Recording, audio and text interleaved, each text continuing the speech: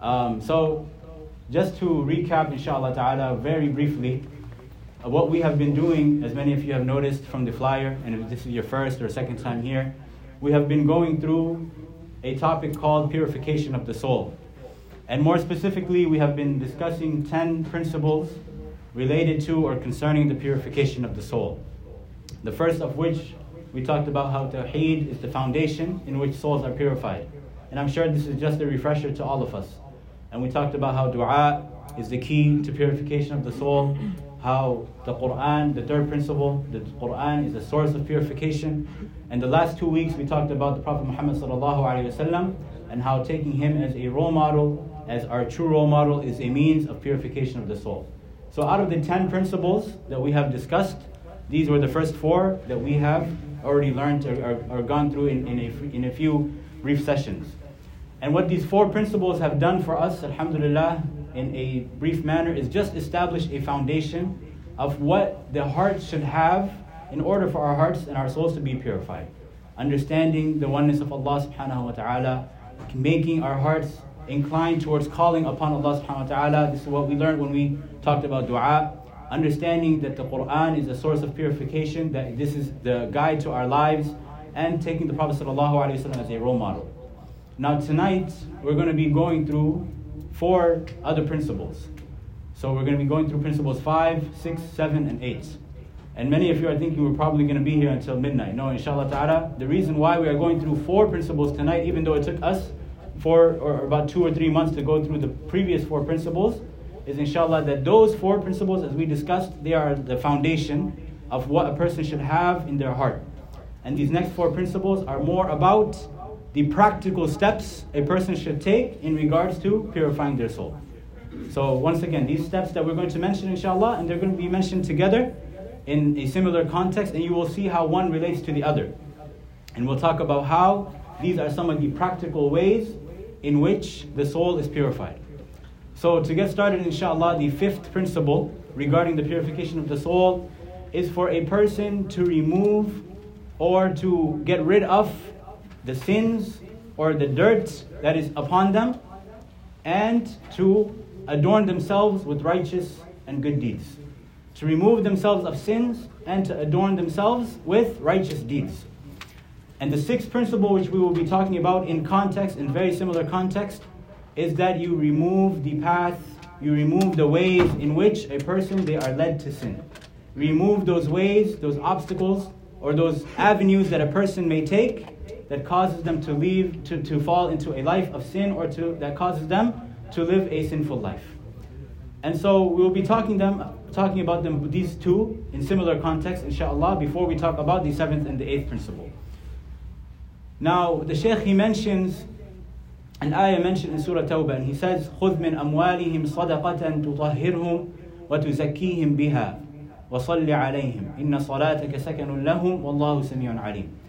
And he gives the example when he is speaking about removing sins, when he is removing a person's bad qualities, evil traits. He gives the example mentioned in the Quran of sadaqah, where Allah subhanahu wa ta'ala is telling the Prophet sallallahu alayhi wa sallam, خُذْ مِنْ أَمْوَالِهِمْ صَدَقَةً, that take from their wealth sadaqah, and the sadaqah will do and achieve 2 purposes. تُطَهِّرْهُمْ, it will cleanse them. وَتُزَكِّيهِمْ بِهَا, and this word that sounds very familiar to us at this point, when we're talking about tazkiyah, when we're talking about purification, what else will the sadaqah do? It will purify them. And so understanding that this also applies is a specific example of sadaqah, but generally applies that when we remove sins from ourselves, this is cleansing ourselves of these impurities, of these sins. And by adorning ourselves with righteousness and good deeds, what are we doing? We are purifying ourselves. And so this is a similar hadith. The Prophet ﷺ, he mentions the example of sadaqah and the effect of sadaqah, of how sadaqah removes sins just as water extinguishes fire. And so the idea for us to grasp here and to understand is that one has to happen before the other. We can do as many righteous deeds as we want, but in order for that to have an actual effect on our body, and specifically on our heart and the state of our hearts, we have to also work towards removing the impurities and what we may call the diseases of our hearts. And just as a small, minute example to understand how this works. When you are trying to clean something, when you are trying to remove the dirt from something, you obviously want to remove the impurities. For example, if I want to vacuum this masjid right now, I'm going to remove every single thing that I see from within my own eyes that is dirty. I'm going to put all the chairs against the wall. If I see jackets laying on the floor, I'm going to remove them. If I'm cleaning my car, I'm going to take out all the trash that I have, and then I'm going to vacuum. Or similarly, in a sense in which we come towards our salah. What is the requirement that we come with our salah towards? That we make wudu. That we are cleansing ourselves from our impurities. Even if we may not physically have any dirt on our body, even if we may not physically have anything that is affecting us from our salah, but this is our prerequisite to our salah. That wudu is the key to salah. That without wudu, your salah will not be complete, your salah will not be valid. And this goes to show also how the Prophet ﷺ, he spoke about how wudu is a means for a person, for them to have their sins forgiven. That a person who completes wudu in a perfect manner, in an excellent manner, then their sins will leave their body just as dirt leaves under the fingernails. And so know and understand that when they want to make the effort, and I'm sure this is the exact reason why we're all here, why we're learning about this topic, about purification of the soul, because we want our souls and our hearts to be inclined towards Allah subhanahu wa ta'ala. The first step, or one of these steps in doing so, is to remove the soul, or to remove the impurities and the dirtiness from the heart and from the soul. And there are a few examples, inshallah ta'ala, that we're going to be going through tonight to better understand this. And firstly, it's important to understand that why is it important to remove impurities? Because first and foremost, everyone, they commit sins. This is important to understand. Every single person, nobody is free from sins or from error. Like the hadith of the Prophet ﷺ, in which he told us, كُلُّ ابْنَ آدَمَ خَطَّاء وَخَيْرُ الْخَطَّائِينَ التَّوَّابُونَ. That every single son of Adam is a sinner. Every single son of Adam, every single person is someone who commits sins, is a sinner. وَخَيْرُ الْخَطَّائِينَ, and the best of the sinners are those who repent and do tawbah and return back to Allah subhanahu wa ta'ala. And as the Prophet ﷺ also taught us, that when the son of Adam, when they commit a sin, a black dot appears on their hearts. And until they repent and they leave off this sin and they repent to Allah subhanahu wa ta'ala, then this black dot will not be removed. But if they do so, this black dot will be removed. And if they return to the sin, then this black dot will also appear. And some people, they reach such a level where they are drowning in sins, where they go their entire lives without ever seeking the repentance, without ever returning back to Allah subhanahu wa ta'ala, that their hearts, they remain rusted or dirty with these black dots, or what we can call sins. And this is what Allah subhanahu wa ta'ala refers to in the Quran, in Surah Al-Mutaffifin, when He says, كَلَّا بَلْ رَانَ عَلَى قُلُوبِهِمْ مَا كَانُوا يَكْسِبُونَ. That rather their hearts have become rusted, or have been covered with a cloth of sins or bad deeds, whatever we may call it, evil deeds. But this is what is the cover, is a rust that appears on the hearts, and something that affects us spiritually. Because a person, when they have a heart that is spiritually dead, that is covered by sins, that their heart is not inclined towards the worship of Allah subhanahu wa ta'ala, towards understanding who Allah subhanahu wa ta'ala is, this heart is a heart that is void of the remembrance of Allah. That person is going to be much harder for them to achieve purification of the soul, no matter how many good deeds they may do. They may pray all night, but at the same time they're living a lifestyle of sin, it will not have the same effect. Which goes to show the importance of removing sin first and foremost, before jumping towards and seeing what good deeds should I busy myself with. We should also think about what things we should be removing from our life. What things should we be removing from our lifestyle? What bad habits do we have that have an effect on our heart, whether we see it or don't? And we should also know that Allah subhanahu wa ta'ala replaces our sins with good deeds if we act upon them and if we do good deeds. إِنَّ الْحَسَنَاتِ يُذْهِبْنَ السَّيِّئَاتِ, as Allah subhanahu wa ta'ala tells us that indeed good deeds, what do? They remove and get rid of these sins. And like Allah subhanahu wa ta'ala tells us in multiple places in the Quran, why a person should be making effort towards doing good and replacing the bad habits that they have with good deeds, with righteous acts. Like He tells us in Surah Al-Ankabut, in the last ayah, وَالَّذِينَ جَاهَدُوا فِينَا, those who strive and struggle for our cause. وَالَّذِينَ جَاهَدُوا فِينَا لَنَهْدِيَنَّهُمْ سُبُلَنَا وَإِنَّ اللَّهَ لَمَعَ الْمُحْسِنِينَ. That those who they strive and they struggle for our cause, Allah subhanahu wa ta'ala will guide them, that we will guide them to our path. وَإِنَّ اللَّهَ لَمَعَ الْمُحْسِنِينَ. And indeed, Allah subhanahu wa ta'ala is with those who do good, who do righteous actions, those who are amongst al-muhsineen. And elsewhere, in many places throughout the Quran, Allah subhanahu wa ta'ala tells us, إِنَّ اللَّهَ لَا يُضِيعُ أَجْرَ الْمُحْسِنِينَ. That Allah subhanahu wa ta'ala, He does not let go to waste the good deeds or the reward of those who do good, who are amongst al-muhsineen. So doing good deeds, a person, they shouldn't belittle any good deed and think that it doesn't have an effect on my heart. No, that's not what we're trying to say. Rather, the point is that a person, in order for them to have the good deeds take the full effect and lead them to a life that is purified and a life that is consisting of a pure soul and a pure heart, is that they remove the bad deeds first, and while doing so, they are striving and acting towards some of the righteous actions. So what is some of the ways that we can first and foremost remove the sins that are upon our hearts? And also, as we mentioned, the sixth principle, cut off those doors that lead to those sins. What are some of those ways that we can do that? First and foremost, a person, they should be abundant in seeking istighfar, in repenting and turning back to Allah subhanahu wa ta'ala. And very often, in the lifestyles that we live, a person, they don't hear the messages of hope that a person needs to hear. Understanding the mercy of Allah subhanahu wa ta'ala. Understanding how Allah subhanahu wa ta'ala is the most merciful and how He is the most forgiving. This is something when a person, when they're caught in that lifestyle, they tell themselves that I'm going to wait until later, until a time where I'm older, when I have more time, or when I am more quote-unquote religious, in which I will repent and turn back to Allah subhanahu wa ta'ala. But we should remember that Allah subhanahu wa ta'ala is always the most forgiving. As He tells us, قُلْ يَا عِبَادِيَ الَّذِينَ أَسْرَفُوا عَلَىٰ أَنفُسِهِمْ. Say, my abd, my servant who has truly transgressed against himself. لَا تَقْنَطُوا مِنْ رَحْمَةِ اللَّهِ. I'm sure this is a verse that all of us we hear very often. We just don't idealize it. We just don't think about it, and we don't actualize it and act upon it. لَا تَقْنَطُوا مِنْ رَحْمَةِ اللَّهِ. Do not despair and do not lose hope in the mercy of Allah subhanahu wa ta'ala. إِنَّ اللَّهَ يَغْفِرُ الذُّنُوبَ جَمِيعًا. That indeed Allah subhanahu wa ta'ala forgives all of the sins.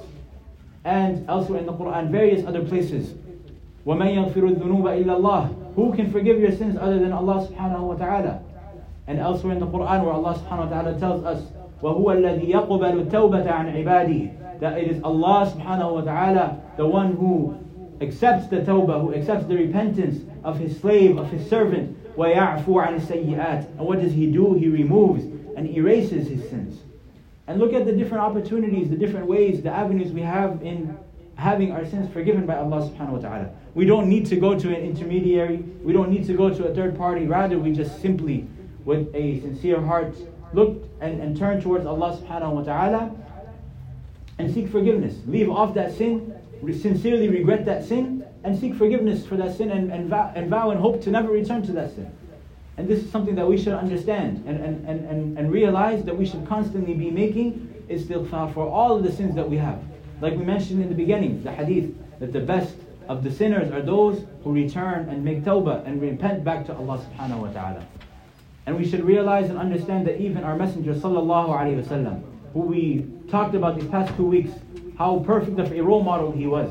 How even he sallallahu alayhi wasallam, he used to repent and seek forgiveness from Allah subhanahu wa ta'ala 70 to 100 times a day.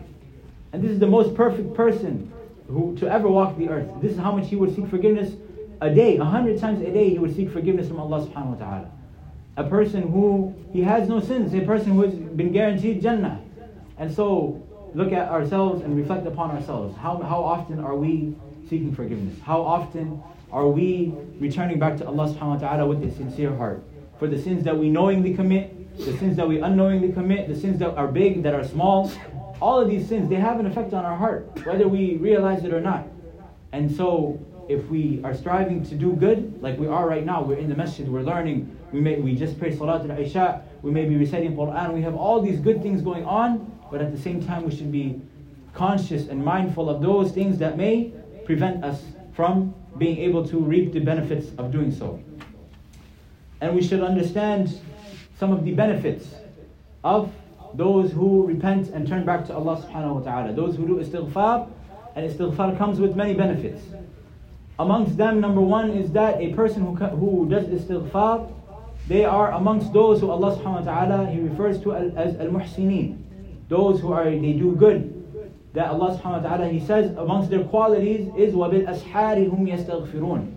That in the very early morning, in the dawn time, before Fajr, they spend this time doing what? Repenting back to Allah subhanahu wa ta'ala. They spend this time turning back to Allah subhanahu wa ta'ala and doing istighfar. This is one of the qualities and the attributes and the traits of the person who is righteous in the eyes of Allah subhanahu wa ta'ala. And we should look at some of the ayat in the Quran in which Allah subhanahu wa ta'ala tells us the benefits, the various benefits of doing istighfar. Where Allah subhanahu wa ta'ala, like Nuh alayhi salam told his people in Surah Nuh, فَقُلْتُ اسْتَغْفِرُوا رَبَّكُمْ إِنَّهُ كَانَ غَفَّارًا. What will happen as a result? يُرْسِلِ السَّمَاءَ عَلَيْكُمْ مِدْرَارًا وَيُمْدِدِكُمْ بِأَمْوَالٍ وَبَنِينَ وَيَجْعَلْ لَكُمْ جَنَّاتٍ وَيَجْعَلْ لَكُمْ أَنْهَارًا. That plentiful rain and blessings will come from the sky, and you will be assisted with your wealth, with various blessings and more, and with sons and with offspring. وَيُمْدِدِكُمْ بِأَمْوَالٍ وَبَنِينَ وَيَجْعَلْ لَكُمْ جَنَّاتٍ وَيَجْعَلْ لَكُمْ أَنْهَارًا. And you will be given an abundance of gardens and rivers. And elsewhere in the Quran, in a similar ayah, Allah subhanahu wa ta'ala, He tells us, وَيَا قَوْمِ اسْتَغْفِرُوا رَبَّكُمْ ثُمَّ تُوبُوا إِلَيْهِ يُرْسِلِ السَّمَاءَ عَلَيْكُمْ مِدْرَارًا وَيَزِدْكُمْ قُوَّةً إِلَىٰ قُوَّتِكُمْ. That similarly, that Allah subhanahu wa ta'ala will grant you an abundance of wealth, offspring, rain, and strength. And what will He do? وَيَزِدْكُمْ قُوَّةً إِلَىٰ قُوَّتِكُمْ. He will add strength to your strength. And so, when a person, when they are going through difficulties in their life, when they are losing hope in Allah subhanahu wa ta'ala, what is amongst the first things that he should do is he should seek forgiveness from Allah subhanahu wa ta'ala. He should make istighfar and realize that maybe these difficulties or these things, these calamities that are befalling upon me are as a result of my sins and my shortcomings. And as that should motivate him and make him turn to Allah subhanahu wa ta'ala and seek forgiveness from Allah subhanahu wa ta'ala. And elsewhere in the Quran, like Allah subhanahu wa ta'ala tells us, the ayah that we discussed last week, of one of the blessings of the Prophet sallallahu alaihi wasallam is that the Quraysh, the people, they were saved from punishment. And like Allah subhanahu wa ta'ala tells us, وَمَا كَانَ اللَّهُ لِيُعَذِّبَهُمْ وَأَنْتَ فِيهِمْ وَمَا كَانَ اللَّهُ مُعَذِّبَهُمْ وَهُمْ يَسْتَغْفِرُونَ. That Allah subhanahu wa ta'ala does not punish or will not punish the ummah of the Prophet sallallahu alaihi wasallam, and specifically the people there, and if they were doing one of two conditions. One meaning وَأَنْتَ فِيهِمْ, that the Prophet sallallahu alaihi wasallam is amongst them, is living amongst them. And obviously, as we know, the Prophet ﷺ has passed and has left this world. And the second one is وَمَا كَانَ اللَّهُ مُعَذِّبَهُمْ وَهُمْ يَسْتَغْفِرُونَ. That Allah subhanahu wa ta'ala will not cause them to be punished وَهُمْ يَسْتَغْفِرُونَ, as long as they are seeking forgiveness for their sins. As long as they are in a state of istighfar. And so this is just a brief insight, brief touch point into understanding that one of the ways for us to remove our sins, if not the best way, is to constantly seek forgiveness for our sins. Is to constantly seek istighfar from Allah subhanahu wa ta'ala for our sins that we do. And when it comes to adorning ourselves with righteous deeds, knowing that when we do righteous deeds, that this is a means and a way for us to have our sins forgiven. Like some of the ways that we know that the Prophet ﷺ taught us about fasting, about reciting Quran, about even the salah itself. We talked about such a small example of how wudu is a means for a person to have their sins forgiven. And we know from many other narrations that a person, when they are walking or when they are coming towards the masjid, this is also a means for them to have their sins forgiven. When they are waiting for the salah between adhan and iqamah, this is also a means for them to have their sins forgiven. And think about the salah itself. When we are sitting in salah, what we are doing. Even when we are sitting between our sajdas, what we are saying, we are asking Allah subhanahu wa ta'ala for forgiveness. And so this goes to show so many different things.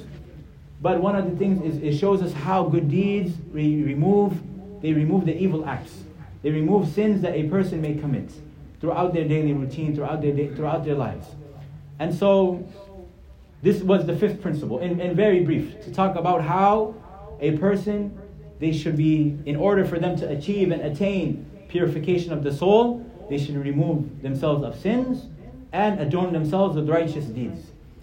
And the sixth principle that we mentioned was that a person, they should cut off the means or the ways in which they are led to sin, in which the path for sin open up. And as we know nowadays, there are many.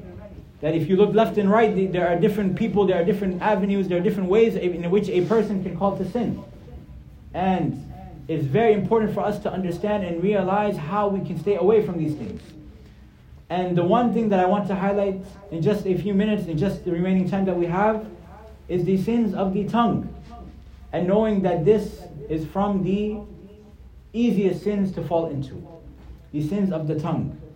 Like Ibn Qayyim rahimahullah, he said that most sins, they happen as a result from one of two things. Most sins they happen as a result from unnecessary speech or from looking at impermissible things. And both of these things we will talk about.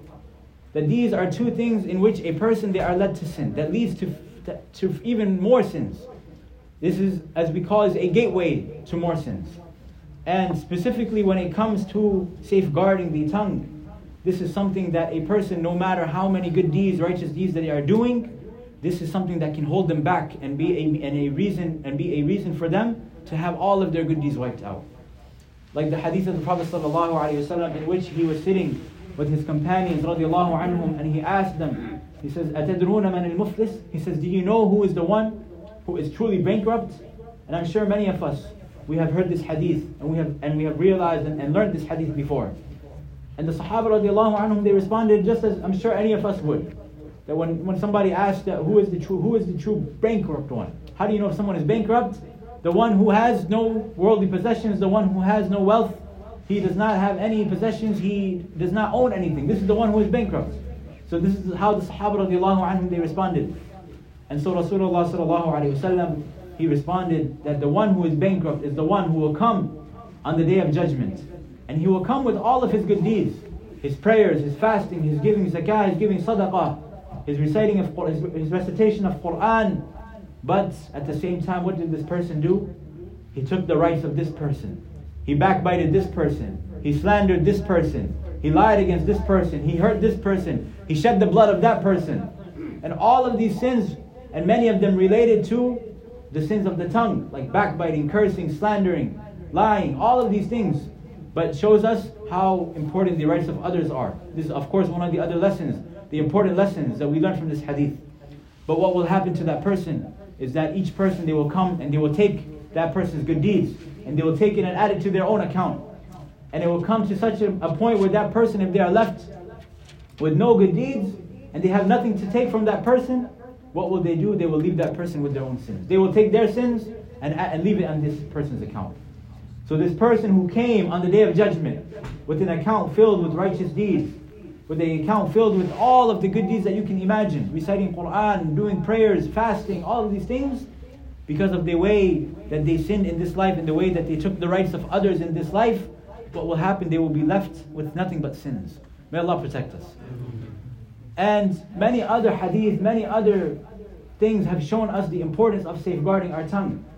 Like Rasulullah sallallahu alaihi wasallam, he told us in another hadith, "Inna al-abda la yatakallamu bil kalima," that a person, a servant of Allah, a slave, indeed they say a statement, they utter a word, just a word, utterlessly, and they utter it without even thinking about its implications.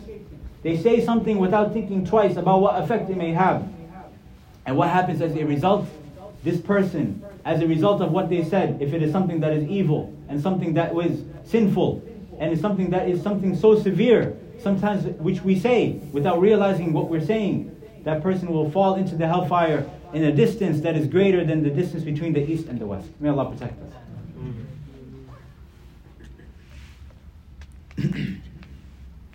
And many other hadith, we'll just go over a couple of them, in which Rasulullah sallallahu alaihi wasallam, he told us that whosoever guarantees that man yadmun li ma bayna lihiyayhi wa ma bayna rijlayhi adman lahu al-jannah, that whosoever guarantees for me two things, I will guarantee him one. Meaning, whosoever guarantees for me what is between their legs, meaning their private parts, and guarantee, meaning guaranteeing that a person safeguards that thing, and they guarantee themselves safeguarding what is between their lips, meaning their tongue, that Rasulullah sallallahu alaihi wasallam says, I will guarantee that person Jannah.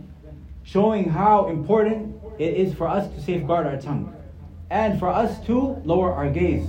For us to not fall into these different avenues that are so easy for us to do today. And everywhere we look, this is something that we see. The way that we speak, the way that we interact with others. This is something that is very easy for us to fall into. Both of these types of sins. The sins of the tongue and the sins of the eyes. And both of these sins which lead to other and further sins. Like Abu Bakr radiallahu anhu, he used to say that he would put a stone or a rock under his tongue to suppress himself from speaking too much. And he would say that this tongue has gotten me into a lot of trouble. This is Abu Bakr, known as As-Siddiq, the one who is the truthful one. He is saying that this tongue has gotten me into trouble before. And he said that there has never been a time in which I regretted my silence, but there have been multiple times in which I have regretted my speech, in which I have regretted saying something. And this is something we should all reflect upon. Knowing that nowadays is a good trait. It's a good quality for somebody to be someone who's outspoken, who's very bold. They have, unpopular opinions. And they're always saying something that is getting the attention of others. This is something that people, they do nowadays. We see it. They just put out an unpopular opinion out there and this is how fame comes to them. They say something that is so blasphemous. And this is how they get their attention. And their entire career, their entire platform is built off of these things. Based off of the things that they say that are filled with vile and foul speech. This is how their lives are. This is what they are known for the things that they say. Look at everything that people listen to nowadays. The music that people are listening to left and right, uttering these lyrics without realizing what they're saying. Think about what we're seeing with our eyes, whether it's social media or the TV shows that we're watching. One of the brothers, he brought up a beautiful point in which how nowadays we normalize and we talk about some of the TV shows amongst one another, in which such foul things are happening. That maybe it was a few years ago, in which when we would see something on our screens, we would cover our eyes. We would turn over to the person next to us and cover their eyes. Because we are so, disgusted by seeing what is happening.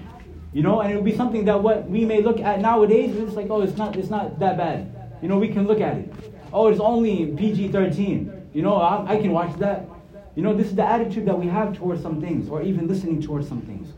And especially when it comes to our tongues, even saying certain things. And it is not limited to just what we say, but also the way and the manner in which we speak. And nowadays, especially the content that we may even put online, the way that we speak to others, whether it's via text message, whether it's on the phone, whether it's on social media. These are things that we should be conscious of. Because as Rasulullah sallallahu alaihi wasallam taught us, "Man kana yu'minu billahi wal yawmil akhir," that whosoever believes in Allah and the last day, فَلْيَقُلْ خَيْرًا أَوْ لِيَصْمُتْ, that let him say that which is good or remain silent. Meaning that if you don't have something that is good to say, something of benefit, something that will not bring the conversation down and that will be a means of regret, then stay silent. This is better for you. And this is something that even the Prophet ﷺ would teach the Sahaba radiallahu anhu. One time, Mu'adh ibn Jabal radiallahu anhu, he went to the Prophet ﷺ in a very famous narration, in a long hadith. And he said that, Ya Rasulullah, tell me something that if I do it, it will allow me to enter Jannah and allow me to be saved from the hellfire. This is one of the greatest companions one of the greatest Sahaba radiallahu anhu, Mu'adh ibn Jabal, who is known as he would teach everyone what was halal, what was haram. The Prophet ﷺ would say, if you have a question about fiqh, go to Mu'adh ibn Jabal. He will tell you. And so Mu'adh ibn Jabal, this great Sahabi, he goes to the Prophet ﷺ, he asks him, that tell me one thing that I can do. It will allow me to enter Jannah and stay away from the hellfire. And in this long narration, the Prophet ﷺ, he tells him that believe in Allah. And he goes over the five pillars. He talks about that stay to your salah, give zakah, fast, go for hajj if you have the ability. He talks about staying away from sins. And at the very end of the hadith, to keep it short, he says at the end of the hadith, the Prophet ﷺ, he grabs hold of his tongue and he says, safeguard this. He says, uf'ala had. He said, safeguard and control this tongue. Because indeed this tongue, and Mu'adh ibn Jabal, he asked, he said, will this be something that causes people, will this be something that they will regret? And Rasulullah sallallahu alaihi wasallam, he says that I have not seen something that will cause people to enter the depths of hellfire more than the sins, more than a person letting go and not safeguarding their tongue. And so it goes to show, think about in our own lives the different ways in which we sin using our tongue. The backbiting, the slandering, the cursing, the foul speech that we have. And is how easy it is for us to fall into the speech. Even if we're around it, even if we're not used to speaking like that, even if we don't consider ourselves amongst those who fall into the sin, we should realize that this is one of the traps of shaitan, one of the ways in which he gets us to commit more sins, by being in these types of environments in which there is foul speech, in which there is backbiting, in the types of gatherings in which there is no benefit, when all you're talking about is other people, when all you're talking about is things that do not remind you of Allah, that further take you away from the remembrance of Allah subhanahu wa ta'ala. And lastly, we should know and understand that when it comes to this principle, the sixth principle, which is closing off the doors, we should always remember that constantly we are asking Allah subhanahu wa ta'ala to keep us on the straight path. That what we are doing throughout our salah, we are asking Allah subhanahu wa ta'ala to keep us, ihdina as-sirat al-mustaqim, that we are asking Allah subhanahu wa ta'ala for guidance, for the path of guidance. And it comes in a hadith in which Rasulullah sallallahu alayhi wa sallam, in which he speaks about this path, the straight path, and he talks about how this path has two walls. And when they enter upon this path, they are told, there is a caller who says that do not leave this path, that come straight. And upon the walls, there are many doors that are just covered by curtains. And this caller who is at the end of the path, they are saying that do not go towards these doors, because if you go towards them, you will enter them. And by entering them, it will be a means of your destruction. And so, from this hadith, we learn that the Prophet ﷺ, him saying this, shows us that that the walls of this path, that this path has two walls. And these walls are the limits of Allah subhanahu wa ta'ala, the limits that Islam, that our deen has set for us. And these doors that are covered by curtains are the doors in which they are led to sin. As soon as you enter that door, as we mentioned, it's so easy to fall down that path. But if you keep going towards this path, and at the end of this path, in which there is the Quran, knowing that we are living our life and by the Quran, and knowing and understanding that, think about even the placement of the surah that we were just talking about, Surah Al-Fatiha, how we're making this dua, ihdina as-sirat al-mustaqim, that the rest of the Quran is to come. That as we open the Quran, we're asking Allah subhanahu wa ta'ala for guidance. And if you are sincere in asking for that guidance and following that guidance, and you stay upon that path, and you do your best to close off those doors that take you to sin, then that is a means and a way for your souls to be purified. And so, let us just remember these brief points. That doing good deeds, as we mentioned in al-hasanat yudhibna as-sayyi'at, that we should be rushing towards doing as many good deeds as we can be doing. فَاسْتَبِقُوا الْخَيْرَاتِ, that compete with one another in doing good. Compete with one another. We should be encouraging and motivating one another. That tomorrow is Monday. Who wants to fast? Who wants to follow the sunnah of fasting Mondays and Thursdays? Or the white days of every month? Or let's sit together and recite Quran together. Or let's, and this is one of the means and one of the principles that we will be discussing tonight as well. Being amongst righteous company. And how being amongst righteous company is one of the ways in which a person, they are leaving and closing off those doors and avenues that lead them towards sin, and removing themselves and adorning themselves with righteous deeds by being in that righteous company. And so I'll end here inshallah ta'ala, and I ask Allah subhanahu wa ta'ala to allow us to be amongst those who we work constantly towards removing the evil qualities of ourselves and seeking istighfar, and we are constantly seeking forgiveness from Allah subhanahu wa ta'ala, and trying our best to adorn ourselves and to live a lifestyle full of righteous deeds. Full of righteous deeds. As we know, it's so easy for us, the reward that is there for us is unmeasurable. That man amila salihan, man ja'a bil hasanati falahu ashru amthaliha. That as Allah subhanahu wa ta'ala tells us in the Quran, whosoever comes with good deeds, whosoever comes with a good deed, falahu ashru amthaliha. For him is tenfold, his reward is tenfold that good deed. وَمَنْ جَاءَ بِالسَّيِّئَةِ فَلَا يُجْزَى إِلَّا مِثْلَهَا. That whosoever comes with an evil deed, a sin, what is left for them is nothing but just one times what they did. And so for a person, imagine when you receive your book of deeds, for you to have more sins than righteous deeds means that you are doing something wrong. Because our righteous deeds, not only are they more pleasing to Allah subhanahu wa ta'ala, of course, but they are weighted heavier. And so this should be a motivation for us to leave off the different sins that we may be living. None of us are perfect. We all have our sins.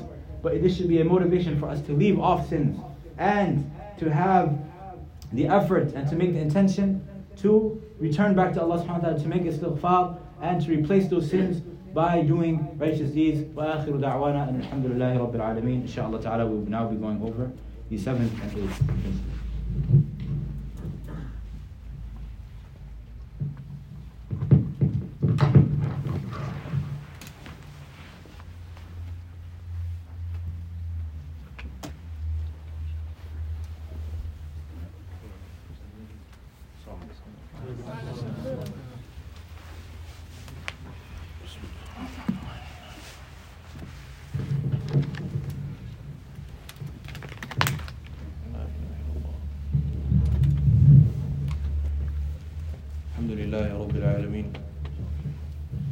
والصلاة والسلام على المبعوث رحمة للعالمين نبينا محمد وعلى آله وأصحابه ومن تبعهم بإحسان إلى يوم الدين. أما بعد، نسأل الله عز وجل أن يجعل القرآن العظيم حجة لنا لا علينا. نسأل الله سبحانه وتعالى أن يجعلنا من المفلحين في الدارين. نسأل الله سبحانه وتعالى أن يجعلنا ممن يعمل بعلمه ولا يجعل العلم وبالا علينا. Ameen. We ask Allah Azza wa Jalla to make the Quran a proof for us on the day we return to Him, and not a proof against us on the day we return to Him. We ask Allah subhanahu wa ta'ala to make us from those who benefit from the knowledge and apply it. And we ask Allah subhanahu wa ta'ala to not make this knowledge a means for our destruction on the day of judgment. I remind myself with this and everyone else, because this is from the hardest things to do, is applying what you know. Naam. And we mentioned many times, rather we try to begin every lecture and every talk, speak about the importance of applying the knowledge, and from the punishments that one encounters when the knowledge that they have and they carry is not applied. So we ask Allah subhanahu wa ta'ala to protect us from that and to make us from those who are successful on the day we return back to Him. Before I begin, I wanted to mention two things, just to summarize all the things we've been going over. Bi-idhnillahi ta'ala. The first thing is, there are two things that lead to the state of your heart. There are two things that lead to or affect the state of one's heart. And there are two things that translate the true state of this individual's heart. Everyone with me? There's two things that lead to or affect your state, the state of your heart, and there are two things that prove outwardly the state of that individual's heart. With me? طيب. The two things that lead or that affect the state of one's heart are the things that, one, they see with their eyes, two, the things that they hear with their ears. As Ibn Qayyim al-Jawzi mentions in the Da' wad-Dawa. He mentions these are the two things that affect the state of the heart. The things you see and the things you hear. Okay? And two things that show or translate the state of the individual's heart or soul is the state of their tongue and the state of their limbs. طيب. So the things that go in through here and here affect the state of your heart. And the things that come out of here and here show what your heart truly carries. With me? So this is very important. It's a very important principle. Right? Very important principle. Allows us to be cautious of what we do with these limbs that Allah Azza wa Jalla has blessed us with. What we do with these limbs that we didn't even ask for. We didn't ask for these blessings. Allah Azza wa Jalla gave us these limbs. And how much of a loser one is. Right? That they were given a blessing by somebody. Someone's given you clothes, someone's given you wealth, money, whatever it may be, and you use that towards something that would displease them. Right? Your parents give you something, they give you a gift, they give you an amount of money, they give you a new car, right? And you use it towards something that you know will upset them. So how about in the example Allah subhanahu wa ta'ala is greater? How about these blessings that Allah Azza wa Jalla has given us and using it towards what would displease Him? May Allah protect us. This is what we call kufranun ni'am. Kufranun ni'am directly translates to disbelieving in the bounties of Allah. What do we mean by disbelieving in the bounties of Allah? And not being thankful for the bounties of Allah. Anyone can say Alhamdulillah. Anyone can say, I'm so thankful for XYZ. Anyone can say this. But what truly shows one's gratitude is what you do with these blessings. Oh, Alhamdulillah, Allah Azza wa Jalla has given me these eyes, and I just encountered a blind person. Now I'm so thankful for my eyes, but this person watches haram. What you have spoken about being thankful about the blessing of eyesight isn't translated with your actions, right? So using your actions towards what pleases Allah and refraining from using these blessings towards what displeases Him. Okay, that's the first thing I want to mention. Okay? The second thing is, especially this past topic, understanding and really remembering سعة رحمة الله سبحانه وتعالى. the mercy of Allah Azza wa Jalla, how great and immense it is. How great and immense the mercy of Allah subhanahu wa ta'ala is. And really pondering over this trait of Allah's mercy is from the greatest things that increases the relationship of the servant with his Lord. Imagine someone who has done so much kindness towards you and they've treated you so well, right? Imagine this kind of person, whether it's your parents, whether it's your friend, whether it's your boss, whether it's a colleague, whether it's whatever it may be. Someone who has really excelled in treating you right, and being compassionate with you, treating you kindly. By Allah, answer this to yourselves. How is your relationship with this person going to be? How are you going to treat this person? How are you going to value this person? You're going to hold them at a very high state, very high standards. You're going to be very cautious of doing anything that will anger and upset them. You will bare minimum try to reciprocate the kindness and the compassion that they have shown you. You at least try your best to reciprocate it. أليس كذلك? So how about with al-Mawla subhanahu wa ta'ala الذي لا يعد نعمه ولا تحصى? How about with our Lord subhanahu wa ta'ala, whose blessings and bounties one cannot count and enumerate? How His mercy, and look at this topic of the istighfar that Akhuna Umar mentioned. The seeking the istighfar, and how Allah mentions in the Quran the reward that comes from istighfar. Look at how many, just ponder upon how many times throughout our daily lives, how many different acts of worship that are so easy.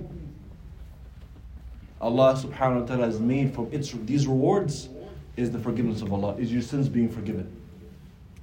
You from salat to salah, whatever sins you've committed between these two salawat, what happens?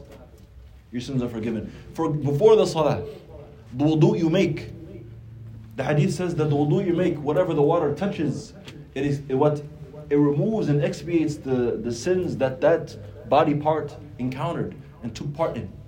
Look at the rahmah of Allah. Look at the mercy. Look how this is what it means when we read the verse, and I mention it a lot because it is a very heavy verse. Wallahu yuridu an yatuba alaykum. Allah says, Yuridu Allahu liyubayyina lakum. Allah wants to show you the way, the correct way, the straight path. يُبَيِّنَ وَيَهْدِيَكُمْ سُنَنَ الَّذِينَ مِنْ قَبْلِكُمْ وَيَتُوبَ عَلَيْكُمْ. And He wants to guide you towards the path of the people who came before, the righteous people, the prophets, the messengers, those who follow the way of Allah. And we see in the Quran and Sunnah how Allah has promised these people what? Jannah, blessings, bounty, bliss. Alright, this is what Allah subhanahu wa ta'ala is saying. He wants to do this for the ummah. Then Allah continues, Wallahu yurid, at the end of these ayat, Wallahu yuridu an yatuba alaykum. وَيُرِيدُ الَّذِينَ يَتَّبِعُونَ الشَّهَوَاتِ أَن تَمِيلُوا مَيْلًا عَظِيمًا. Allah says, Allah wants to forgive you. This is what's doing tafsir of these ayat. What we just mentioned, from salah to salah, your sins are forgiven. Your wudu is a means of forgiveness. You saying istaghfirullah is a means of forgiveness for your sins. Every step you take to the masjid, every step you take to is a means of forgiveness. The Prophet ﷺ says the one who actually takes the time to repent for a specific sin, it's as if he did not come with the sin in the first place. And he puts in the same hadith the comparison of the one who enters Islam. What is the special bounty of the one who enters Islam? Everyone knows. What happens to this person who enters Islam? All their sins are forgiven. So the Prophet ﷺ gives us the mithal, the example, the parable, to show us how significant the tawbah is. He says the one who enters Islam, all of his sins are forgiven, just as the one who repents to Allah. You wronged yourself yesterday. You transgressed the boundaries of Allah subhanahu wa ta'ala yesterday. You did this, you stole this, you said this, you uttered that, you looked at this, and you remembered that sin.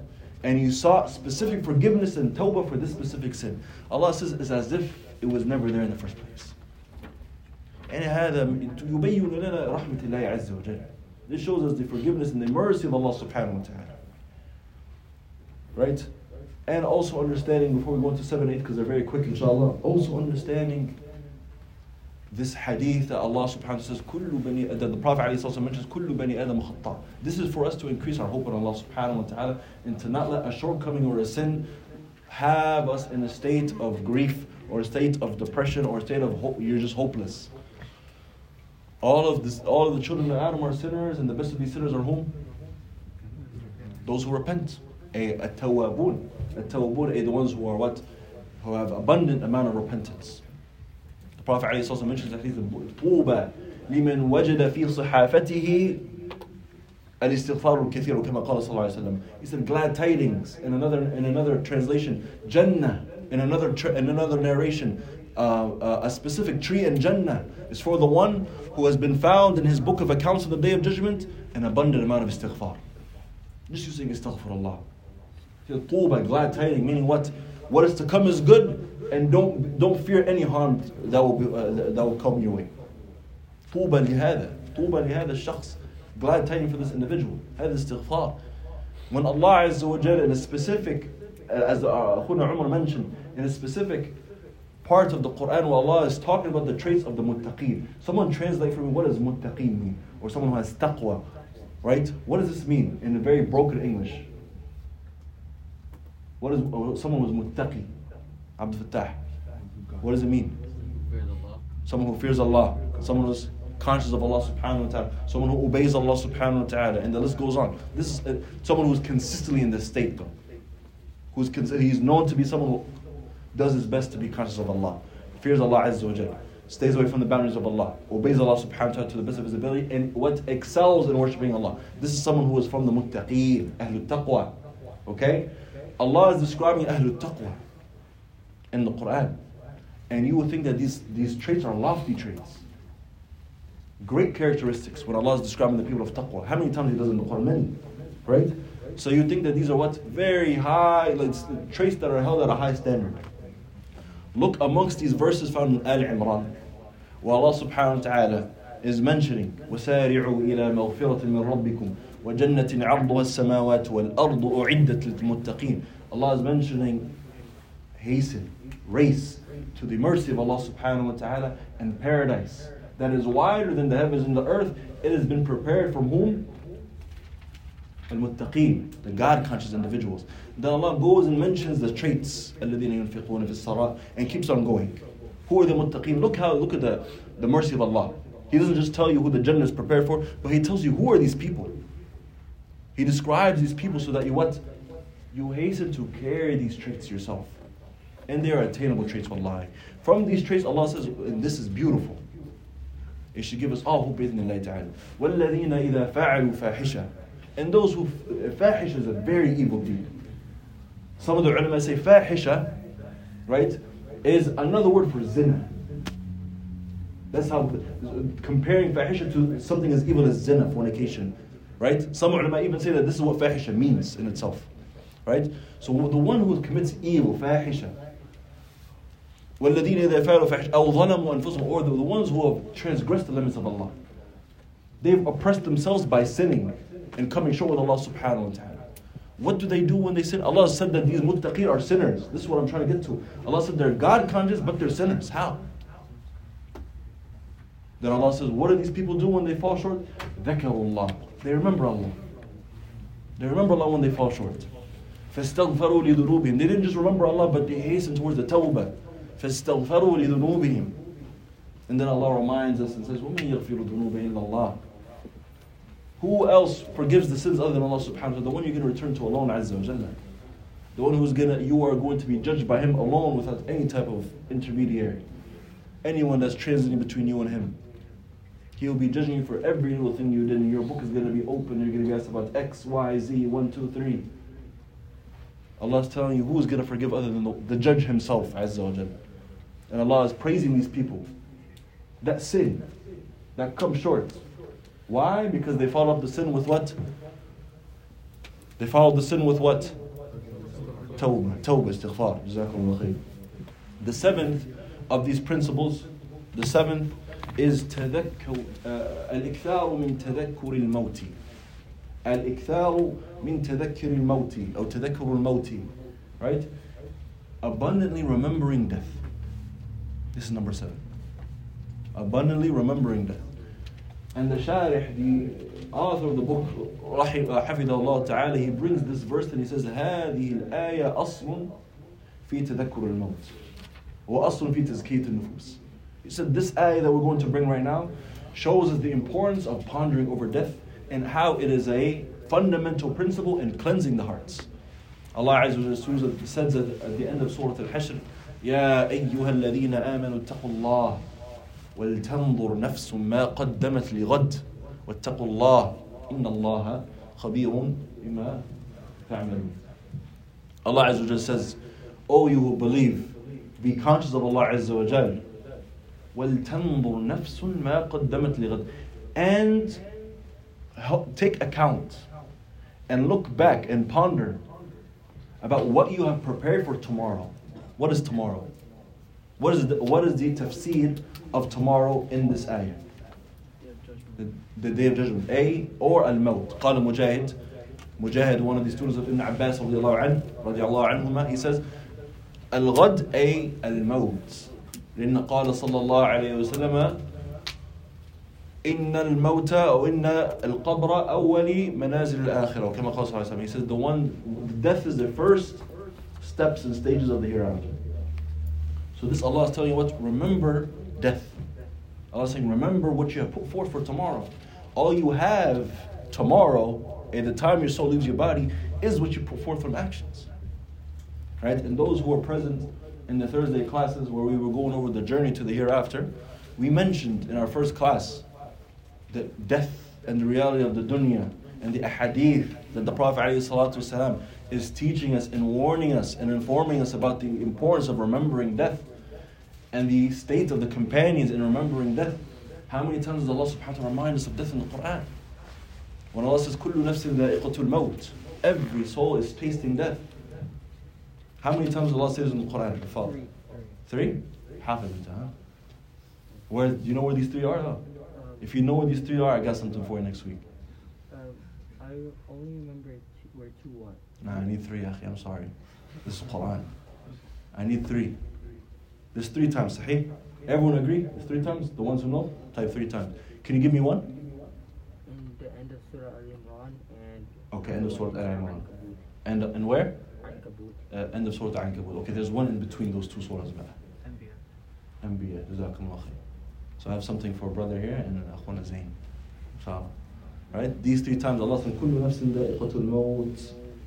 Every soul is tasting death. As a way of reminding us that every breath you're taking, you're approaching what? Death. You're approaching death.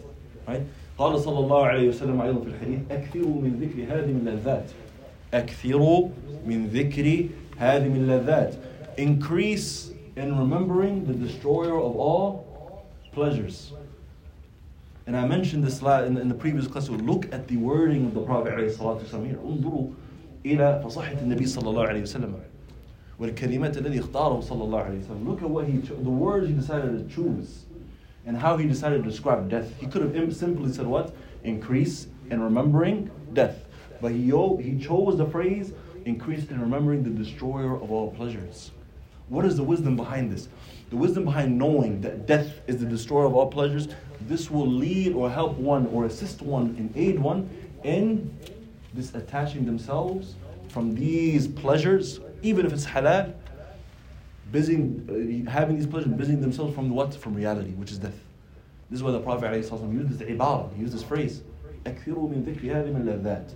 Increase in remembering death. قال صلى الله عليه وسلم في الحديث كن في الدنيا كأنك غريب أو عابر سبيل. These ahadith and how eloquently they are mentioned and how the words that the Prophet ﷺ used, look at his advice. أعطى صلى الله عليه وسلم جوامع الكلمة. He was given the most comprehensive of speech صلى الله عليه وسلم. And these hadith really show you 2 things. One, حرص النبي عليه الصلاة والسلام. Shows you the strive the Prophet عليه الصلاة والسلام had for his ummah. Not just giving you some advice that is dull or just simple words, but he's giving you advice that is so profound. And the words he's using really puts in perspective the severity of the matter. So قال صلى الله عليه وسلم, he says, be in this dunya as if you're a stranger or a traveler.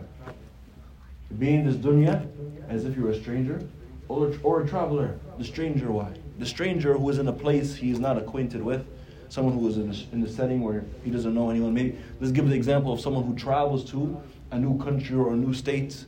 Many of us probably have encountered this. You're traveling to a new state, a new country, right? And you enroll into a new school. You enroll to new friends, people you don't know, people you're not acquainted with. different norms, different tendencies. You just feel like a what? A stranger. You don't fit in. Is this person comfortable? Is this person able to just kick back, relax, put his feet on the desk, talk the way he likes, speak his mind? Oh, he's very careful what he says, right? He's aware of his surroundings. He's not very easy to get acquainted with people, right? It takes some time for someone to get comfortable with him and vice versa. This is the stranger. The Prophet is telling you to be in the dunya like this. Be in the dunya like this. Look at this example. Or a traveler. Why a traveler? I just told you why a stranger fit the description. Someone tell me why traveler fits the description of how we're supposed to be in the dunya. What is significant about a traveler? Someone who's on a constant journey. They're ready to leave. They're ready to leave. Okay. I want a little bit more. I understand what you're saying, but I want you, this is a very important benefit too. Whenever you're teaching someone something, right, or you're answering a question, you want to teach it in a way, you want to answer in a way as if the person in front of you has absolutely zero context in what you're referring to. Like you want to be as profound and as detailed as possible. So this person is able to leave that gathering or leave that answer that you just given them and can go and teach it to someone else. Right? So it really has us think about giving a very eloquent answer. Now, traveler. Why traveler? What is the correlation between a traveler and how the believer should be in the dunya? A traveler, when he's traveling, he never really unpacks his bag and he only takes stuff that's very minimal. Okay. That will benefit him for a very few time, not too long. Jameel. Very good. Very good. The traveler, what? He doesn't get too comfortable in where he's at. Whilst he's on his journey, he has a bare minimum amount of goods, a bare minimum amount of belongings, doesn't bring his whole closet, doesn't bring all of his belongings, doesn't take his shelter with him. Right? It takes things that will just last him for that journey. The bare minimum for that journey. That's the first thing. 2, this person never settles. Never settles and he never gets comfortable with that area. When does he start to unpack, get comfortable, relax, take a nice shower, sit with his family, sleep as long as he wants? When do they get to a point where they're able to do this again? When? When they return back home. Where is home for the believer? Al-Akhirah. May Allah make us from the people of Jannah. This is the hadith. Do you see the Prophet ﷺ? See the advice of the Prophet ﷺ. This is him telling you what? Do not get too comfortable. If we were to summarize this hadith, don't get too comfortable here. Do not get too attached to this. Allah refers to the dunya as a what? As deception. Allah calls it deception, illusion. It's not real. Don't invest fully into it. Don't invest fully into this dunya. Remember death. Another famous hadith, and if you realize everything we're mentioning is just a hadith and ayat. This is sufficient for us. And why are we doing it this way? To show us that the best of advice comes from where? From the revelation. Now today people are so busy upon quotes of non-Muslims. I'm not saying don't benefit from them, but they're busy with quotes of others. And they're amazed actually. They're actually amazed by the quotes of others. More than they are amazed by a verse of Allah. One of the ayat of Allah. One of the verses, or one of the ahadith of the Prophet ﷺ.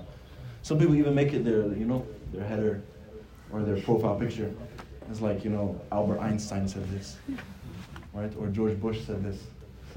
Ajib. You have the best of advice. And subhanAllah, even the advice that we refer back to from these people, most of the time you find it in a more eloquent way from the Prophet ﷺ. And we'll mention it in the 8th principle. Okay? So everything we're getting right now about this topic, remembering death, which is number 7, is from the ahadith and the ayat al-Qur'aniyah. The Prophet ﷺ was asked, he says, Man akyasul mu'mineen ya Rasulullah? He says, who are the most intelligent of believers? It's a very beautiful hadith. And look at the answer of the Prophet ﷺ. He was asked, who are the most intelligent of the believers? A couple of benefits from this hadith. One, look at the kind of questions the companions are asking. And many ahadith show us this. When you see the kind of questions the companions direct to the Prophet ﷺ, they are not questions that are just idle talk, right? Or just no benefit to it. They are questions that have a great meaning to it, and they know the answer of it will better their chances for the akhirah.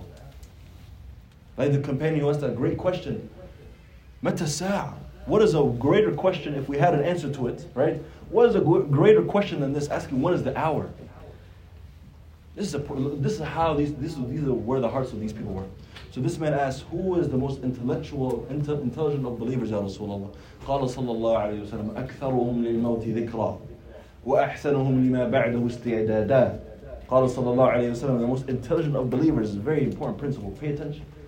The smartest of the believers, the most prepared of the believers, are those who come with two traits. One, those who are abundantly remembering death, like we're talking about right now. Those who abundantly remember death. One. Two, وَأَحْسَنَهُمْ لِمَا بَعْدُ اسْتِعْدَادًا. Is it just enough to remember death a lot? No. There has to be a benefit coming from you remembering death a lot. And then that's why the Prophet ﷺ mentions, and those who also are the best prepared for what is after death, in the hereafter. Meaning they invest in the hereafter. They visit the dunya in obeying Allah. They visit the dunya in refraining from ma'asi and sins and transgression and oppression. The Prophet said these are the most intelligent of the people, the smartest of the people who come on the Day of Judgment the most successful, are those who always remember death, and due to this abundant remembering of death and constant reminding oneself of death, it causes them to be the best prepared for the hereafter. This is the fruit of remembering death. This is the fruit of going to the maqabir, going to the graves. This is the fruit of following a janazah when someone passes away. This is the fruit of indulging in washing a deceased individual. These are all things this is the closest we will get while we're breathing to death. That is the closest you will get. And this is why we see in the authority of Uthman ibn Affan رضي الله عنه, كان إذا حضر المقابر اشتد بكاءه حتى بل لحيته رضي الله عنه. Uthman رضي الله عنه, when he would be in the presence of the graveyards, he would cry so severely to a point where it would soak his beard. And he was asked, Ya Uthman, يذكر لك الجنة ويذكر لك النار وأنت ليس في هذا الحال. Jannah, paradise is mentioned, the ayat of paradise is mentioned to you, and the ayat of hellfire are mentioned to you, and you're not in this state, of severe crying. Why now? What is so special about this mawqif, about this moment? قال عثمان, and he narrates the hadith of the Prophet ﷺ that we mentioned earlier, that verily death is the first stages of the hereafter. قامت قيامته, as he says صلى الله عليه وسلم, the one who passes away, his judgment has begun. Remembering death. قال سعيد بن جبير أحد السلف أحد التابعين, سعيد بن جبير, one of the students of about 30 companions, he says, خشيت إذا فارق ذكر الموت من قلبي لأهلكت, أو كما قال. He says, I fear that if the remembrance of death, the constant remembrance of death leaves my heart, I fear that it will be the means of my destruction and corruption.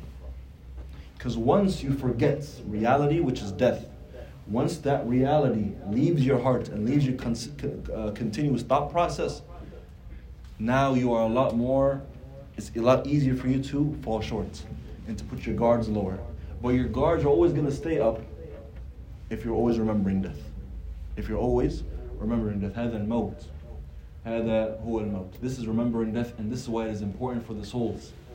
It is a necessary point. It is a necessary point and a foundational principle in cleansing the hearts and souls. One who is far from remembering death is not really going to prepare for it like the one who is always remembering death, doing their best to follow the janais, trying their best to visit the maqabir every once in a while, reading the ayat that talk about death, reading the hadith that talk about death, reading the description of the one who's going through the agonies of death.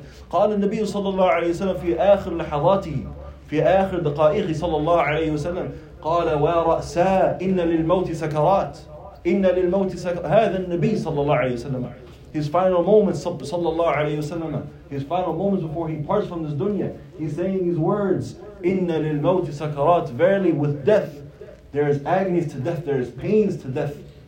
And this is him sallallahu alayhi wa sallam. And it was reported that he was severely sweating. And within those final moments, he's in and out of consciousness. Sallallahu alayhi. هذا النبي الكريم المصطفى sallallahu alayhi wa sallam. This is him at death. He is going through this pain. If there was anyone that would have been saved from this moment, who would it have been? It would have been the Prophet alayhi salatu wasalam. He wasn't saved from it. وَمَا بَالُنَا. How about us? Wallahi, these things, first for myself, wallahi, for myself first. These things really need to put perspective in our thought process. And we don't mention it for the sake of stories. I don't mention it for myself for the sake of storytelling, for the sake of speaking in front of people. This should be a reminder for us. Really put in perspective the Prophet ﷺ in death, how he was, how severe it was for him, how it was heavy on him, sallallahu alaihi wasallam. And this is the greatest man to walk. What do I think I'm going to go through? What do I think I'm going to go through? This is how we're supposed to think. هذا هو الموت. والكلام في هذا الباب طويل. And this topic itself can hold lectures. And perhaps to close this one, remembering death, the seventh principle, is narrating one of the stories of Ibn Rajab. Not even going to fully narrate it, but just to mention one of his tendencies, Ibn Rajab, and a lot of the people of the Salaf. Ibn Rajab, one of the greatest Hanabila and Muhaddithin, from the scholars of the Hanbali madhab, from the greatest Muhaddithin and Mufassirin to walk this earth. Rahimahullah ta'ala wa radiya anhu. It was mentioned that Ibn Rajab was someone who consistently, up until his final moments, would put himself in an actual grave. And this is narrated on many of the people of the past, many of the scholars of the past. That they would what? They would dig up a grave, or they would go to a grave that's digging up, and they would put themselves in that grave. They would put themselves in that grave.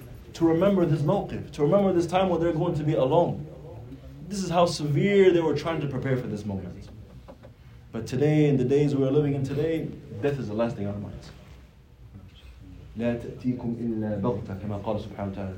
Death, the hour does not come to you except that it comes to you in a surprise. ألا هو الموت. قل إن الموت الذي تفرون منه فإنه ملاقيكم توكيد. Say, Ya Muhammad, that this death that you are fearing to encounter is going to catch you one day. It is going to catch you one day. This is what Allah Azza wa Jalla says about death. That is the seventh principle. What is the seventh principle of the bus? La ilaha illallah. It's constantly remembering. It's constantly remembering. Okay, fine, constantly. I was fearing for you, Akhi. Stop talking so much. I was fearing for you. You got distracted. It's okay, I got you. I know good of you, inshallah. Don't worry. I know you're not touched for that. Number 7 is constantly remembering death. طيب. Number 8. اتخاذ الجلساء الصالحين أو مرافقة الصالحين أو مجالسة الصالحين. Number 8 is taking good companionship. Taking good companions. Being busied in good, righteous gatherings. And there are many ayat and hadith that show us the importance of this and how it is necessary for the rectification of one's soul. Many ayat. And we can suffice ourselves with the ayat and the hadith. Honestly. They are so descriptive. And how they are brought forth, subhanAllah, shows the importance and ahmiyat. هذا الموضوع. It shows the importance of what this specific aspect in our rectification. قال سبحانه وتعالى, I might need you guys' help. قال سبحانه وتعالى واصبر نفسك مع الذين يدعون ربهم بالغداة والعشي يريدون وجهه ولا تعد عيناك عنهم تريد زينة الحياة الدنيا ولا تطع من أغفلنا قلبه عن ذكرنا واتبع هواه وكان أمره فرطا. What surah? Allah Akbar. Allah says in telling the believers, واصبر نفسك, and be patient, be diligent in what? مع الذين يدعون ربهم بالغداة والعشي. Those who remember their Lord and supplicate their Lord day and night. Look at the trait that Allah used. Basically what Allah is saying here is busy yourself, be patient and diligent in having righteous companionship. But Allah brings a specific trait of theirs, that they are constantly remembering Allah, day and night. They're constantly remembering Allah. Whenever you see them, you go out to get some food with them, you go to their house, you guys meet up, you meet at the masjid, you guys don't part from one another except that Allah's name is mentioned, except that a hadith is mentioned, except that a benefit is mentioned, except that a reminder is brought forth. This is the righteous companionship. Allah is saying, you busy yourself with these people. يُرِيدُونَ وَجْهَ. They are seeking the face of Allah. They are seeking the thawab of Allah. They are seeking meeting Allah subhanahu wa ta'ala. وَلَا تَعْدُ عَيْنَاكَ عَنْهُمْ تُرِيدُ زِينَةَ الْحَيَاةِ الدُّنْيا. And do not look the other way. Do not turn your cheek from these people who remember Allah. Don't say, oh, these people they don't have fun, man. They don't know how to have fun. I'm just trying to go. One day I'm just trying to, busy myself with some PlayStation, some Xbox. I just want to go kick it at the movies, right? Whatever. You think that this is what you think of. Allah's saying, don't do this. Do not part ways from these people. Don't think because they always remember Allah, and they always bring up deen, and they try to benefit with their time, and they're telling you, Akhi, don't bring that up. Akhi, stop talking about this. Don't think that these people are boring. If you think that they're boring, if you think that they are not appeasing to you and appealing to you, the error is with your heart. This is very important. If you see yourself, there's some sort of discomfort in being around someone who is always remembering Allah and always speaking about good and bringing up a hadith and he's trying to read the Quran and let's do this and let's do that. You find there is something in your heart against that, even if you don't vocalize it. Wallahi, go back and check yourself. Wallahi, go back, because this could be a severe indication that you have something, or your heart has been shunned and blocked and blinded from the remembrance of Allah. Imagine, this is from the greatest, wallahi, masa'ib and calamities, that you walk this earth and due to your arrogance and negligence of Allah and His deen, Allah has put a veil over your heart. Who are these people who Allah has put a veil over their heart? The people who walk the earth and they can care less about the akhirah. They can care less about their prayers. Their heart and their motivation is towards other things, whether it's halal or haram, but it's not the deen of Allah. It is not worshipping Allah. It is not preparing for that day you're going to return back to Allah. أَفَرَأَيْتَ مَنِ اتَّخَذَ إِلَهَهُ هَوَاهُ وَأَضَلَّهُ اللَّهُ عَلَىٰ عِلْمٍ وَخَتَمَ عَلَىٰ سَمْعِهِ وَقَلْبِهِ. Allah says, those who follow their desires consistently, after reminded once, twice, 3 times, eventually what does Allah do to these people who follow their desires? And these desires are a means for them being busy from Allah Azza wa Jal. وَخَتَمَ عَلَىٰ سَمْعِهِ وَقَلْبِهِ. And Allah subhanahu wa ta'ala has blinded and brought down a veil on their ears, their ability to hear, and their ability to hear and accept the truth, to hear and accept the religion of Allah, the reminders of Allah, and their hearts. Their hearts are hard as a rock. The verses of Allah that are supposed to break mountains don't penetrate this heart. That's how hard it is. That's what happens to an individual who's rewinded once, twice. You lose a friend, you lose a brother, you lose someone who's 20, 30, you go to janazah once, twice, 3 times, and you're still consistently insisting on disobeying Allah and living up to obedience of Allah. Do not think that eventually you're going to come back. And don't be like, oh, this guy is being harsh. What is he talking about? Allah's the most merciful. Yes, He's the most merciful, subhanahu wa ta'ala. But don't think your continuous indulgence in being heedless and negligent and telling yourself tomorrow, or next time, or when I grow up, I'm going to repent. When I grow up, I'll stop. Don't think that this is going to happen. Allah can blind you before then. And you could have eventually no eagerness and no strive towards coming back and repenting. May Allah protect us. So Allah is saying, busy yourself with these people. And don't turn away from them. And do not be with those people who are busy with the dunya. Do not be people that are busy. They're busy with the dunya. It's busy them to a point where they have become negligent of Allah subhanahu wa ta'ala. Don't busy yourself with these people. You are going to be whatever your friends are upon. This is a quote of today. Everyone uses it. You're upon whatever your companions are upon, right? You're upon whatever your gathering is upon. Look at this advice came before these people, man. I'm just letting you know. This advice came before these people. قال Ibn Abbas رضي الله عنه. If you wanted to know, Ibn Abbas says, if you want to know the affair of an individual, then just look at his friends. And he sings with yaqeen. You will know the affair of an individual, what they are truly upon, if you just look at who he sits with. Doesn't matter. He said this was his mizan, this was a scale of identifying what this person was truly upon. This is Ibn Abbas, and he did not get it from far, he got it from the Prophet ﷺ. قال صلى الله عليه وسلم مثل الجليس الصالح والجليس السيء كحامل المسك ونافخ الكير.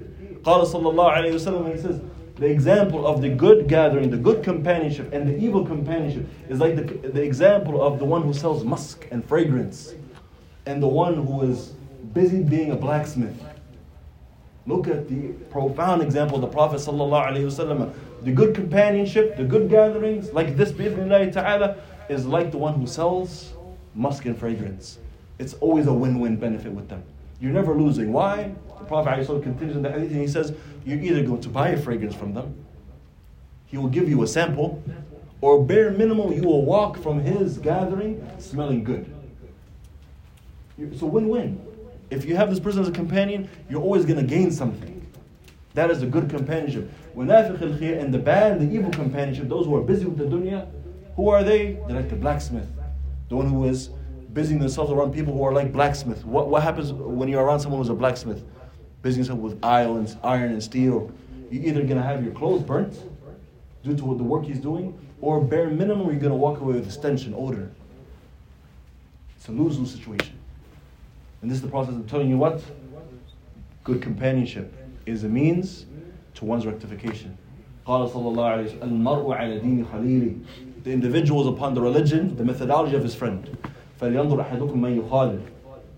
So beware and be cautious of who you take as a friend, because you are going to be upon whatever your companion is upon. This is your Prophet ﷺ telling you this before these guys started telling us this, and we take them as role models. It's the Prophet ﷺ. حريص علينا صلى الله عليه وسلم. He was striving towards our good and our betterment and our success صلى الله عليه وسلم. صلى الله عليه وسلم. Two more verses we'll mention, we'll end there.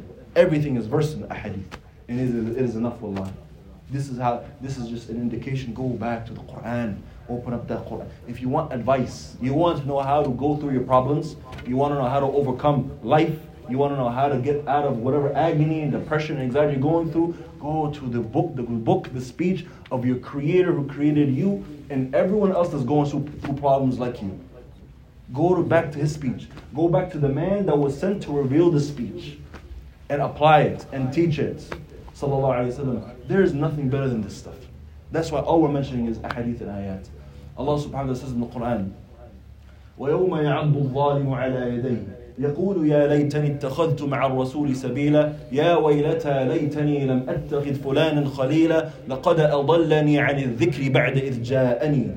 The Prophet, Allah subhanahu wa ta'ala says in the Quran, and on that day, on the day of judgment, يَعَضُّ الظَّالِمُ عَلَى يَدَيْهِ, the oppressive one, the one who has evil deeds that surpasses good deeds. The oppressor on that day is going to be biting not his fingers, not his fingernails, his hands. يَعَضُّ الظَّالِمُ عَلَى يَدَيْهِ. He's going to be biting his hands. That's how much fear he's going to be going through. That's how much torment is prepared on that day. May Allah protect us. He's going to be biting his hands. What does he say? يَقُولُ يَا لَيْتَنِي, I wish. Is there any such thing as I wish on that day? Khalas. There's no such thing as I wish on that day. الْيَوْمُ عَمَلٌ وَلَا حِسَابٌ وَغَدًا حِسَابٌ وَلَا عَمَلٌ. Today, as Ali ibn Talib says, today there's action and there's no judgment, but tomorrow there's judgment and no action. Take forth of these breaths, these couple of breaths that we have remaining, may Allah protect us. On that day, he'll be biting his hand saying, I wish I took the way of Allah and the way of the Messenger sallallahu alayhi wasallam. That is the first thing. The second thing that he mentions that he wishes he did not do is the thing that busied him from Allah and His Messenger. Pay attention. Ya waylata laytani lam attakhidh fulan khalila. Immediately he mentions what was the reason why he was busy from Allah and His Messenger. Why? Oh Allah, I wish I did not take so and so, I did not take X, Y, Z as my friend, as my companion. Why? لَقَدْ أَضَلَّنِي عَنِ الذِّكْرِ بَعْدَ إِذْ جَاءَنِي. The remembrance came to me. I was aware of Islam. I was aware I needed to pray. I was aware I needed to stay away from X, Y, Z sin. But he came into my life. I let him enter my life. And it busied me. He busied me. His companionship busied me. There is nothing you could do on that day but to blame someone else. And you know you're up for punishment. There's nothing you can do. But all you can do is, رَبَّنَا آتِهِمْ ضِعْفَيْنِ مِنَ. That's how much hope you are hopeless on that day. You're going to say to the people who misguided you, the companions who you are blaming for your state of punishment on that day, رَبَّنَا آتِهِمْ ضِعْفَيْنِ مِنَ الْعَذَابِ وَلْعَنْهُمْ لَعْنًا كَبِيرًا. Oh Allah subhanahu wa ta'ala, these people who are the reason why we were misguided, Allah gives them double the punishment. Because we know we're going to get punished already. Look at, no hope. It's over. That day is over, khalas. May Allah make us from the people who strive towards betterment today, before our time comes up. That is one verse. The last verse is what Allah subhanahu wa ta'ala says, الْأَخِلَّاء يَوْمَئِذٍ بَعْضُهُمْ لِبَعْضٍ عَدُوٌّ إِلَّا الْمُتَّقِينَ. All companionship, all friendship, any form of friendship and companionship, on that day, on the day of judgment, these friends will turn into enemies. وهناك استثناء, but Allah makes a what? He restricts it. There is a certain people who will not be enemies on that day. إِلَّا الْمُتَّقِينَ. Except those who are what? Pious. Your gatherings, your friendship, your companions, or people who we described in the ayah Surah Al-Kahf. And be diligent, be patient with the people who remember Allah day and night. The people who is mentioned in the hadith, be from the people who are, as the example, of the ones who sell musk. where it is a win-win benefit. These are the people, and this is from the greatest things, that if we feel like we're coming short today, we find it hard to pray, we find it hard to remember Allah, we find it hard to read the Quran, we find it hard to remove bad habits in our lives and replace them with good ones. Maybe I left off the bad habits, like number 6 and number 5, right? Where Akhuna Umar said what? Remove sins from your life, cleanse your heart from sins and the attachment of sins, and cut off the avenues of sin. But there is still residue from the sins. You could repent, it could be forgiven, but you got to remember there's still residue from these sins. So it is hard. If one was sinning for 5 years, 10 years, 12 years, 20 years, doing a specific sin or a group of sins, you could repent and you would have made the intention to leave it off and you stopped, truly. But there's still residue for that sin in your heart. It takes a lot to cleanse it. You need to cleanse it. You need to cleanse it to a point where it is fully removed from your heart and it is attached to something else that is beneficial to you in your akhirah. From the greatest things that help one relieve a bad habit and leave off bad tendencies and truly have an inclination towards good, which is number 5, cleansing the evil and replacing it with the good, with the halal, with the ibadah, with the worship, it is the great and the good, righteous companionship. Well, I just try it. If today you know you're not around people who remember Allah, who pray their prayers, who stop the gym and stop their games and stop their sports for praying. If you are people who curse a lot, around people who curse a lot and backbite, do haram, indulge in things that they shouldn't be doing, give it a shot. Go try to befriend someone that you know is going to tell you to pray. Someone that you know is going to try to take you to classes in the masjid. Just give it a shot. Give it a try. It is from the great, wallahi. It is from the greatest ways and the fastest ways for one to get out of a bad tendency and be put onto a better one that is getting them closer to the remembrance and the reward and bounty of Allah Azza wa Jal. May Allah make us from these people. May Allah make us from the successful ones. May Allah subhanahu wa ta'ala accept from us. May Allah Azza wa Jal make us from those who are resurrected with our Prophet sallallahu alayhi wa sallam. May Allah subhanahu wa ta'ala accept from us, accept from our families, accept from our parents, accept from our mothers and our fathers, and make us from those who return back to Him subhanahu wa ta'ala upon La ilaha illallah محمد رسول الله هذا والله أعلى وأجل وأعلم وصلى الله وسلم على نبينا محمد وعلى آله وصحبه أجمعين.